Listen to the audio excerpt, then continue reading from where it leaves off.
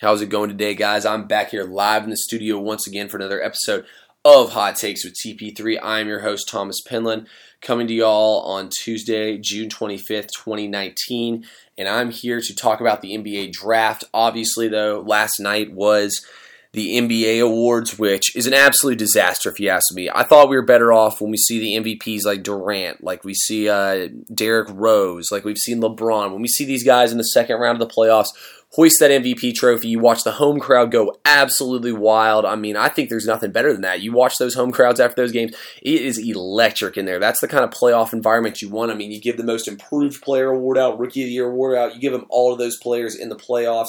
If those teams don't make the playoffs and have those guys, you have the press conference for them and everything. I think that is the best way to do it. I was not a fan of the way they did it. I mean, there's nothing better than watching those guys hoist those awards with the hometown fans. I feel like it's the ultimate way to celebrate rather than the way they did things last night. I mean, I would say, at least one NBA game a night, or I'm at least, I'm keeping up with what's going on in NBA action every single night.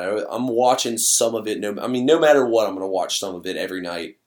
And I did not even turn this award show on. I mean, it's already next season, guys. What are we thinking about? All we're talking about is where's KD going? Where's Kyrie going? Where's Kawhi going? Nobody's talking about the NBA awards. Shoot, I didn't even know they were on last night until yesterday.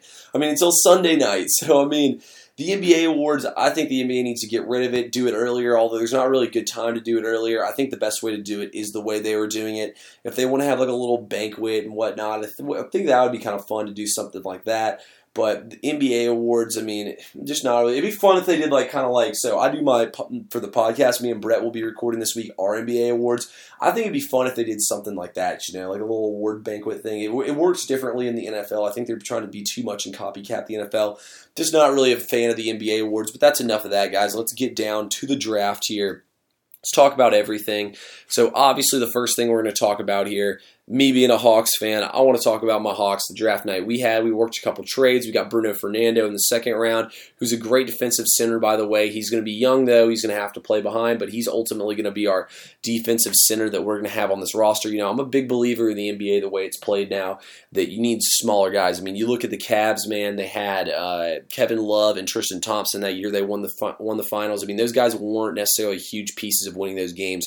They're trying to combat with the Hamptons 5 and those small death lineups that the Warriors and teams are throwing at them. Toronto kind of did the same thing. They did use bigs somewhat, but you don't really need dominant big men like that. You just need a group of big men and bigs that can play different ways and you're not paying large salaries, basically, is the point I'm trying to get to, and that's what Bruno Fernando will be for us. So I thought that was a great pickup later, but big time trade. I remember all day long, man. I've been saying it for weeks now that the Pelicans need to trade us that number 4 pick that they acquired, and that's exactly what happened. The Hawks gave up the 8, the 17, and the 35th, so we basically gave up Nickeil Alexander-Walker, and we gave up Jackson Hayes. And first off, I thought it was a great trade for the Pelicans. It's a team that's a couple years out from winning. So what did they do? They go out, they acquire young talent, they acquire young guys they like. These were 2 guys they liked.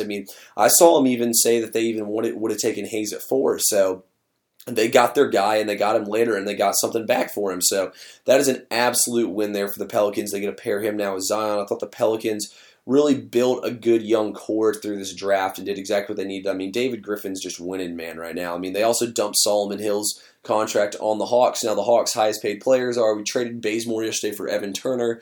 That's basically just a kind of even swap of salaries, give somebody who can do something productive over to the Blazers, and then keep what that we kind of got going on with the Hawks. Evan Turner might try to play a little backup point guard. Don't think he'll see the court too much, but the Hawks are paying all their money pretty much to Allen Crabbe, Solomon Hill, Miles Plumlee, and now Evan Turner. So it's kind of funny. The 4 most meaningless players on our roster make the most money, but it is what it is. The Hawks will make a splash in free agency next season. This year they're just trying to develop the young guys and build chemistry, which I think is really smart, actually.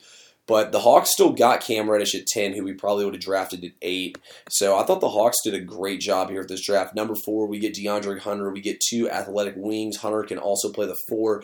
We saw him have his best game of his entire college career on the biggest stage in the college basketball national championship. This man went off at the big shot, dropped 27 points, ended up winning the game for Virginia and helping his team get a national championship. That's what you want. DeAndre Hunter has that championship pedigree. Great defensive player, can play both ways. I think he could really be the next Kawhi Leonard type player. Cam Reddish obviously needs some work, but I mean, Lloyd Pierce and the Hawks, great player development team. We're going to develop these guys so well. I mean, the future is so bright in Atlanta, guys. I'm so happy that we acquired these guys. I'm loving our nucleus that we have for next season. Thought the trade was great between both teams, and that was a great way to start off draft night. I love seeing that trade go down. The next team I'm going to talk about, I mean, I'll go ahead and say this real quick. I thought the Grizzlies had a great draft night. I mean, Ja Morant, Brandon Clark, can't remember what their other pick was, but I mean, Brandon Clark and Ja Morant, those are two very good young players. I mean, if you look at this Grizzlies roster right now, it's looking pretty rough. To pair those guys with Jaren Jackson Jr., this team is only going to keep getting better and better and better. Memphis did a great job to start building right there. Number 3, the Knicks took R.J. Barrett. And look, I thought Barrett and Reddish took a lot of blame. I thought Zion's not perfect, guys. We act like Zion's the most perfect basketball player ever. I'm not saying Zion's bad by any means. I'm just saying that we want to point out the flaws in Reddish and Barrett's game, and we want to look the other way in Zion's game. We want to act like that there is no flaws for Zion. Quite frankly, there are, and we need to point them out in all these guys. Reddish and Barrett are two damn good prospects, and these guys will both play well. I mean, it's harder than you guys think it is. These other top college prospects, I mean, they're not playing with any other 1, 2, or 3 really overall recruits together. All 3 of these guys were playing together at Duke last year. There's only one ball to go around. It's so hard and it's so easy to point fingers because we all have such high expectations for Duke. These guys are going to be great pros. Just need to sit back and watch. The Knicks got a great guy right there with R.J. Barrett, and I think he'll do a great job in New York. But where the draft really got screwed up, and this team is also my biggest loser, is the Suns at number 6. So, I mean, the Suns might have known that they weren't going to get Darius Garland because they needed a point guard, but still, they could have got Kobe White. Thought the Cavs getting Garland there is smart because realistically, even know that they already have Colin Sexton. You got to take the best player on the board, and the way that Garland plays, if he ends up being like the Damian Lillards and the guys that he's being compared to, then, I mean, this guy's going to wreak havoc on the league, and he's going to have a great career moving forward. So I thought it was a really good pickup by the Cavaliers to take Garland there, but, I mean, it screwed the Timberwolves. So the Timberwolves ended up trading Dario Saric and the number 11 pick to the Suns to move up to the 6th spot where they wanted to take Garland, but instead they get stuck taking Culliver, and quite frankly, I think they're pissed. I mean, the Timberwolves needed a point guard. I mean, they've been saying it for months now that they want to get a point guard. They have to do something, and the fact that now they didn't even get their point guard and they got Culliver, they just have another wing to pair with all the ones they already have. Now they have Okogie, they have Wiggins, and they have Culliver. So, I mean, who knows, guys? Wiggins could be on the move. I mean, they need something to keep Cat because Cat's kind of getting to that point now where he's going to maybe demand his way out of there. So, I really don't know. I mean, this Timberwolves got screwed quite frankly. But from the Suns side of things, Cameron Johnson, you could have gotten it 20 or even farther back, and they traded for Ty Jerome farther back. Ty Jerome will not be a starting point guard in this league. I mean, Cameron Johnson, I like him as a shooter and all that, but I like him in the 20s. I don't like him at number 11. Thought there was much better players you could have got on there. I actually think the number 11, 12, and 13, and 14, I think those are the worst 4 picks in the entire first round. Right there, sorry, right there, I had a little hiccup burp, but, you know, it all imploded on the Suns, man. I thought that T.J. Warren trade, I mean, T.J. Warren's a damn good scorer. You trade him in the 32nd pick for cash, makes no sense. I would say it makes sense if you're freeing up cap space to go out and sign a max offer, but you can't sign anybody with a max. I thought they might be trying to open up space because, I mean, we know D'Angelo Russell and Devin Booker are boys. We've seen them wear those jerseys together and hang out and whatnot together on that boat, but I mean, you don't even have enough money to go out and get him. You ate the Aaron Baines salary. You take on Dario Saric. I mean, I don't understand what you're doing at all, Phoenix. James Jones, no idea what you're doing, man. I mean, no idea what's going on here. The Suns will always be the Suns for a reason. That's exactly what happened. I thought they should have taken Kobe White there at 7. Shoot, I even thought the Timberwolves should have taken Kobe White there at 7. The Bulls now, they finally have their starting point guard in Kobe White to pair along with Levine and Otto Porter Jr. They also have Wendell Carter and Lauri Markkanen. I kind of like that Bulls team. See, I think that's the younger core team that needs a little bit more time to develop and can be a little bit better down the road. They might be in the lottery one more year. I think that's the young core team right there. I think the Hawks are that team that was in the lottery that'll be ready to win next year.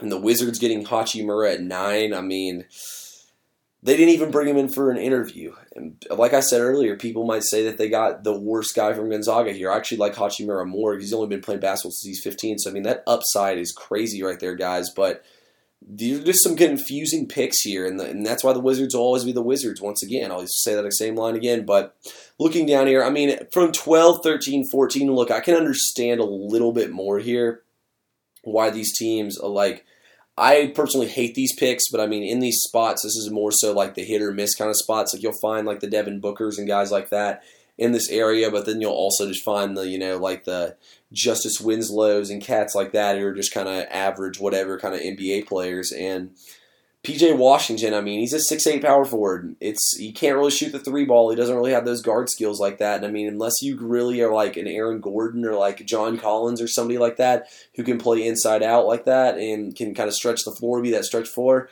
I don't really think there's a spot for an undersized forward like that. So I think this is a horrible pick and an absolute waste of a pick by the Hornets. Tyler Herro at 13 for the Heat. I mean, could have gotten him way farther down the board. I don't think he's worth a 13th pick. I mean, this is kind of just a three-point shooter.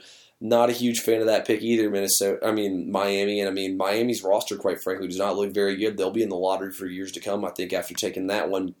Not a fan of it at all. I would have rather had Romeo Langford if I was either of these two teams, but the Celtics took him.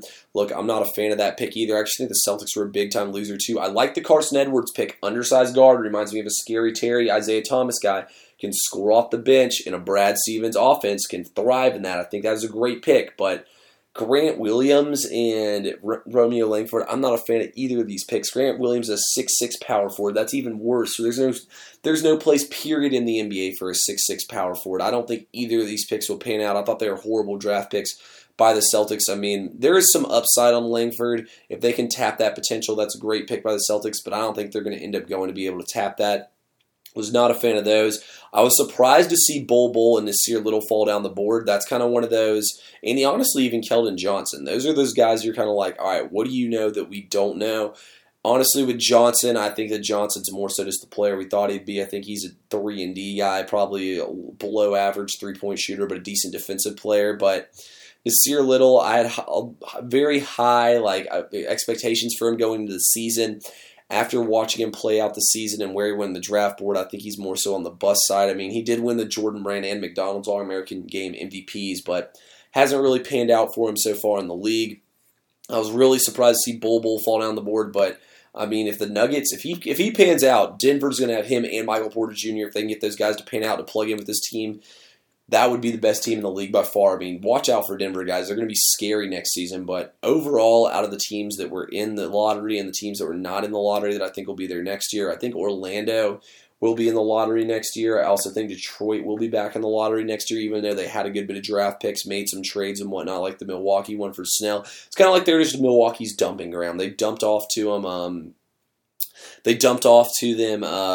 Why can't they? Thon Maker and now Tony Snell. So feels like Milwaukee just says, hey, take these players, we'll give you a first round pick. I mean, they got Kevin Porter Jr. out of the first pick, or out of that first round pick. Not a terrible pickup, but just was not really a fan of how everything went down there. I think those two teams will drop out of the playoffs race next year in the East. And I look for guys like the Hawks and I don't even know what other team in the East, but there will be a team in the East that can step up and maybe jump in that playoff spot. I definitely think the Hawks will next season. I mean, things look very good for us to find our way in there. You know, it was the Hornets, the Heat, and the Pistons competing for that 8 seed. I mean, probably see the Hawks, Hornets, Heat, and Pistons kind of competing for those 7, 8 spots. I mean, the Magic won't be far behind, but it's going to be interesting to see if they're able to keep Vucevic around, as I have heard him linked to the Celtics a lot lately. But overall, guys, I love draft night. I love watching these young guys go where that they all go and whatnot. It's fun to watch how the league pans out. I'm ready to watch this summer league, see how everything plays out there. Summer league to me is just something fun to watch in the summer. I mean, obviously, I'm not going to revolve my day around watching a damn summer league game, but it is definitely fun to watch, fun to see where everything goes. A couple second-round picks I liked was Kyle Guy to the Knicks. I think he can be a decent producer for this team in the next season. I mean, obviously, I think this pick is going to the Kings. So, I mean, he'd be a great shooter for the Kings to bring off the bench. But I think Kyle Guy will be a great fit wherever he goes. You all have heard that many times. It's number 54. The 76ers taking Mariel Shayok from Iowa State. I mean, I could see him really making the team. He's a great scorer. Also, the same thing with Terrence Mann. Terrence Mann's kind of that crafty defender. They picked both my Florida State boys with Kabengele and Mann. But overall, that's really about all I got for the NBA draft. My biggest losers, once again, was the Timberwolves, was the Suns, And I'm going to go with the Celtics, honestly. The Celtics had all these draft picks, and I felt like they just kind of really wasted them. They're my biggest losers of the draft. My biggest winners, I would say, were the Pelicans, Grizzlies, and Hawks. I mean, y'all might say I'm a little biased there picking the Hawks, but I thought the Hawks were a big-time winner. I also honestly think the Bulls are big winners, too. There's the fact that Kobe White fell to them, but it's the way I look at everything from the NBA draft. I mean, I think that these teams in the lottery, I think the Pelicans, the Grizzlies, the Hawks, and the Bulls probably picked up the most meaningful guys to their season wins and loss totals next year. The Suns, man, I really have no idea what y'all are doing, but that's about all I got for y'all today. Today's just a quick little podcast. Once again, my NBA awards will be coming later on this week. They're pretty funny. I'm going to have some great ones. I'm going to sit down in the dungeon and cook up something good for you guys. They're always funny. I mean, me and Brett might be laughing the whole entire time that we're to do that podcast, but I'm excited to do it. I appreciate everyone tuning in once again, and I will talk to y'all later on this week.